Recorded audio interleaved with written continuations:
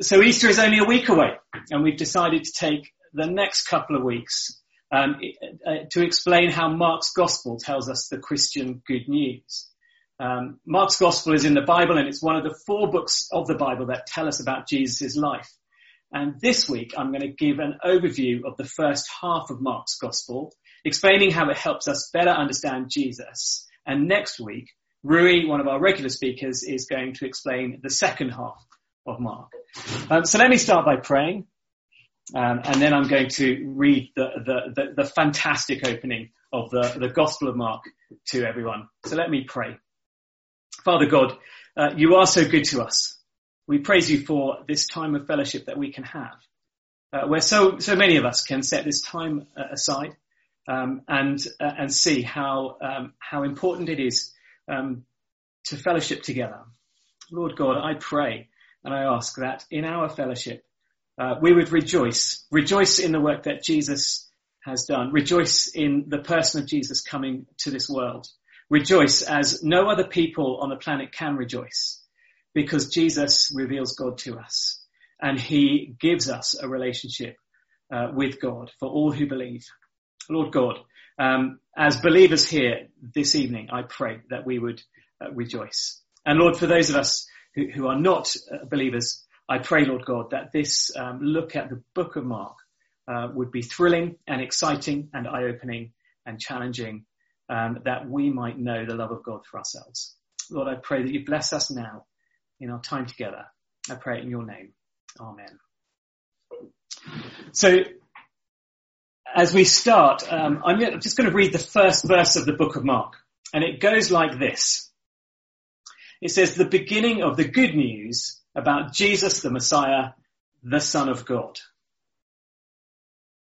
And we're just going to focus on what the Bible calls good news, and it's good news that we need to hear today, because for all of us, our lives have got a whole lot more uncertain. It's as though the coronavirus has taken all our plans for the future and thrown them in the bin. Everything we once saw as certain is now a game of complete make-believe. Our worldview is in tatters. And some of us are struggling emotionally. Some of us are struggling with how the lockdown has affected our relationships with those in our families. And then there's the greatest unknown. Some of us are deeply afraid of what will happen if we were to die. So Mark is saying we need to hear this good news. We need to know who God is and how we can have a relationship with him, both so we have an anchor in this life and a certainty for the life to come. You see, that first verse of Mark's book is a massive spoiler alert. Mark tells us without any apology exactly what the whole of his book is about. It's like he's too excited to keep it a secret. Jesus has come to this world and he is the best news that we could ever hear. That's what he means by that word gospel. Gospel means mind-blowing good news. It was a Roman word used to describe the best news in their world, like the news that a war had ended or a new emperor had come to the throne. And for many of us, news of that magnitude is hard to imagine. But let me help you do that by imagining how we would feel when we hear the news that we're all desperate to hear right now. Imagine how we'd feel if the government announced on the 10 o'clock news tonight that an amazing new vaccine had been found for the coronavirus and that tomorrow the lockdown will lift at 8 a.m. Could you imagine the celebrations in the street tomorrow morning at 8 o'clock? Could you imagine the feeling in our own hearts, freedom? Well, that is the kind of celebration that Mark wants us to have in mind when he talks about gospel news. But that leads us to wonder, why is Jesus described as such news by Mark? Well, Mark's answer in the opening verse of his book is that Jesus is the Messiah, the Son of God. And by that, he means Jesus is God's promised one, who is equal to God in power and authority. Those names, Messiah and Son of God, were titles that Jews would have recognized as divine titles. So Mark's opening sentence is a staggering claim, isn't it? From the starting blocks, Mark comes out with one of the most outrageous claims in all of history, the claim that Jesus is God. And it's outrageous because either it's really funny or it's really serious. So I remember in the early 90s, there was a popular BBC sports presenter called David Icke. He was a respected household name till he began to call himself the son of the Godhead. And he was ridiculed. And I can remember being astounded when I heard his news and then laughing for a long time because not only did he claim to be God, but he also claimed to be uncovering an alien conspiracy to take over the world. But even now, he tours the UK, lecturing about his conspiracy theories and claiming to be divine. In other words, David Icke is living proof that if you want to stick your neck out with a big claim, you've got to back it up with credible evidence. Otherwise, it's laughable.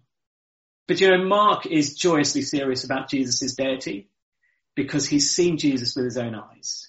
And what he's seen is someone who claims to be God and someone who backs up that claim with power and authority and love. And it means that just because Jesus is God, the guessing games about God can stop.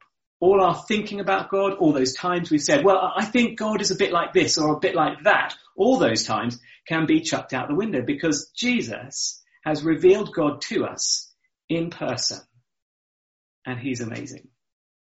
Now it might be you're watching this thinking that God doesn't exist. Well, Mark is saying, just look at Jesus. Look at him properly. Because he's the only person who has ever lived to have a historical and credible claim to be divine. And Mark wants us to see that for ourselves. Now, in a minute, we're going to look at a passage from Mark's Gospel in a bit more detail. But, we're going to pause there. We're going to carry on with the final section of this evening, where I'd like to explain what Mark is trying to do in the first half of his book. And I'd like us to use two headings in order to do that. The first heading is Jesus is God because he's got God's power and authority. Jesus is God because he's got God's power and authority.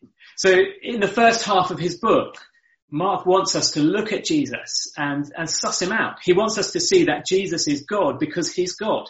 God's power and authority.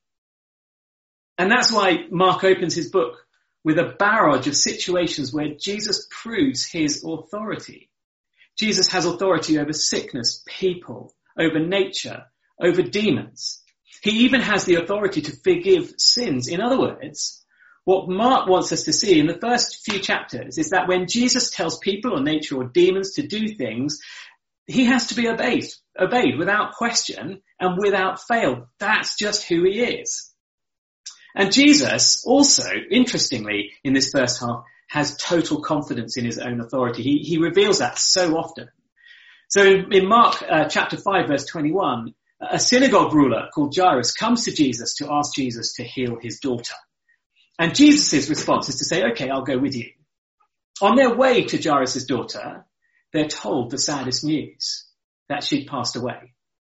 And this is how Jesus responds to the mourners. He says, don't be afraid, just believe. And then to re-emphasize what he meant by that, this is what happens in verse 38 of Mark chapter 5. When they came to the home of the synagogue leader, Jairus, Jesus saw a commotion with people crying and wailing loudly. He went in and said to them, why all this commotion and wailing? The child is not dead, but asleep. Now, when you think about it, what Jesus says here is either crassly insensitive or prodigiously self-confident. The right response to this kind of news is sadness. It's sympathy. But what Jesus says here is provocative. It's not a neutral statement. Jesus doesn't say, Jairus, I'm so sorry for your loss. I can't believe. Actually, Mark records that Jesus is so provocative that the people gathered outside Jairus' house forgot they were meant to be there mourning, and they find themselves laughing at Jesus. The girl's just died, And Jesus' response was to tell her father to believe in him, and everyone laughed. The crassness of Jesus was off the charts. It's a David Icke moment, isn't it? Jesus' claim is preposterous. But then it isn't, because Mark tells us what happens next. After he put them all out, he took the child's father and mother and the disciples who were with him and went in where the child was. He took her by the hand and said to her, Talitha cum, which means, little girl, I say to you, get up. Immediately, the girl stood up and began to walk around. She was 12 years old. At this, they were completely astonished. So Jesus backed up his claim to be divine with divine power and authority. There's no trickery here. This is not some illusionist trying to play games. Jesus genuinely brings this dead girl back to life as easily as if he were waking her from sleep. All the people are astonished. All the people recognize in him there is power and authority that is supernatural. And that's the first thing that Mark wants us to see in this first half of his book. He wants us to see that Jesus is the Son of God, full of God's power and full of God's authority.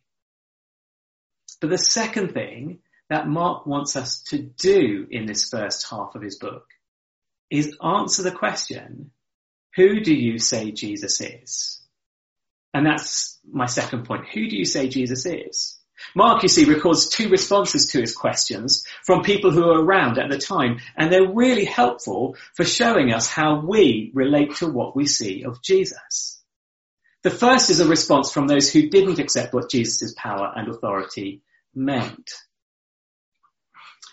The first response is to see Jesus as a threat, not a promise.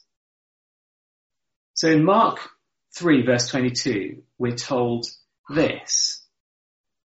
The teachers of the law who came down from Jerusalem said, he is possessed by Beelzebub, the devil. By the prince of demons, he's driving out demons. Now, it's one of the most tragic conclusions about Jesus, because having seen all the evidence and accepted that Jesus has supernatural power, they say that Jesus is the devil. And they're not superstitious, they're not country bumpkins. The teachers of the law were the educated and the cynical elite of the time. They'd witnessed Jesus heal, and they'd heard his teaching, and they'd seen him cast out demons. But they come to a tragic conclusion, that Jesus' power came from the devil. And even more tragically, when Jesus points out the ridiculousness of this claim, that if the devil were casting out demons, he'd be shooting himself in the foot, they reject him even further. Their hearts become more and more hardened. Why is that? Well, when you look carefully at them, you realize quite quickly that they reject Jesus because he challenges their spiritual authority. He teaches about God like someone who is God, which means Jesus is a threat to their authority. They don't like that. And even more than a threat to their religious authority, Jesus, by showing that he was divine, was also showing he had a rightful claim to have authority over their lives, as well as their faith. And they were no idiots. They could see the link. If Jesus is from God, then he has to be the highest authority, even over them personally. That's probably the bigger reason why they rejected Jesus. They didn't want to let go of their autonomy, their self-reliance. And that response to Jesus is one we still see today, especially amongst hardened atheists and religious churchgoers. It might be that we've been coming to church for years.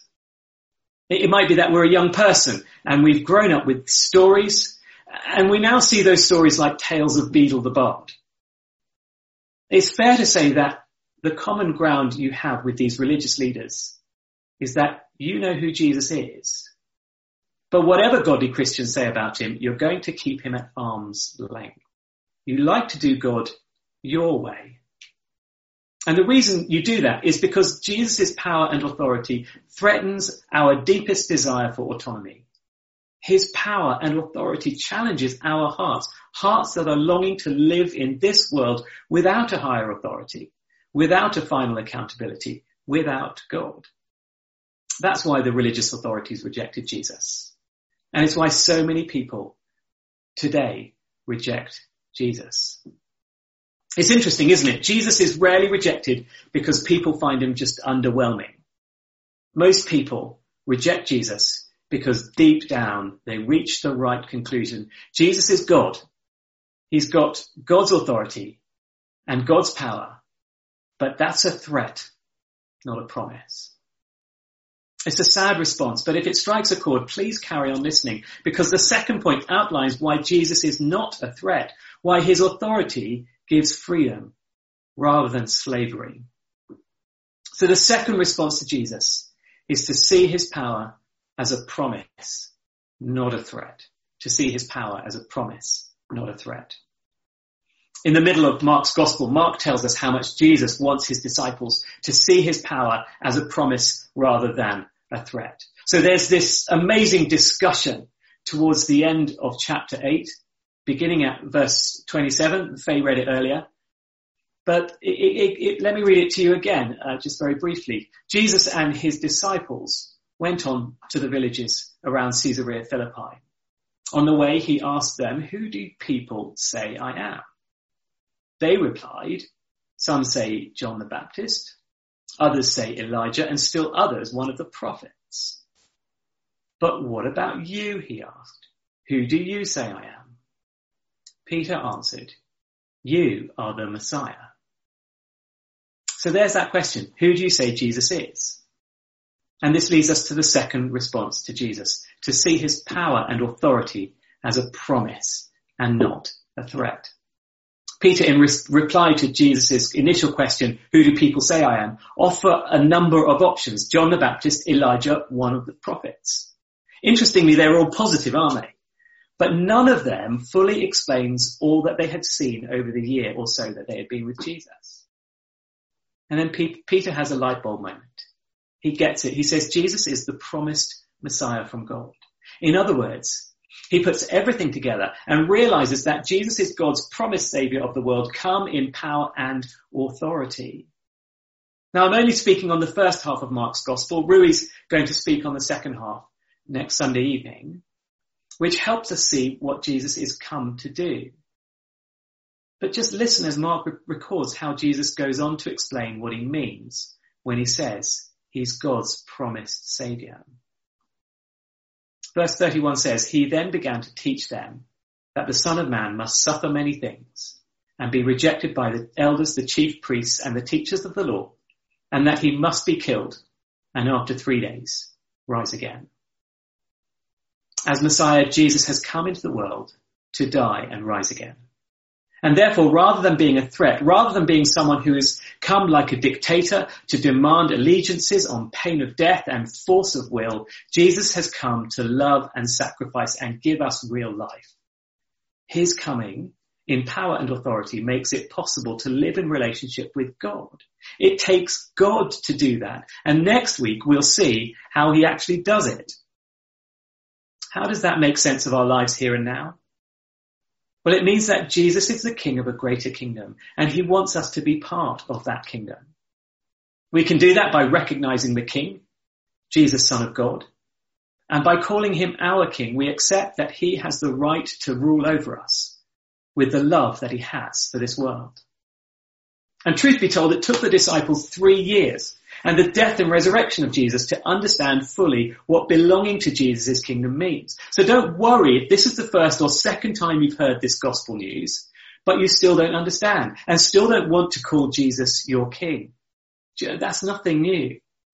But Mark's advice is to keep reading about Jesus, because as we do so, we'll begin to see who he is for ourselves.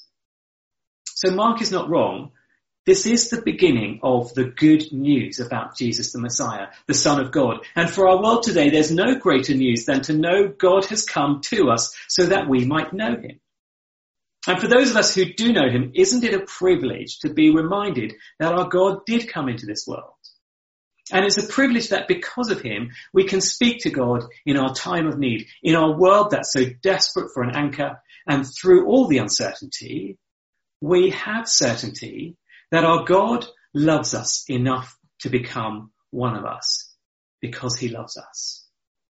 So this evening, can I encourage you to get hold of the book of Mark, find a Bible or even apply online for us to post one to you and read it. Read it a couple of chapters at a time, leading up to Easter.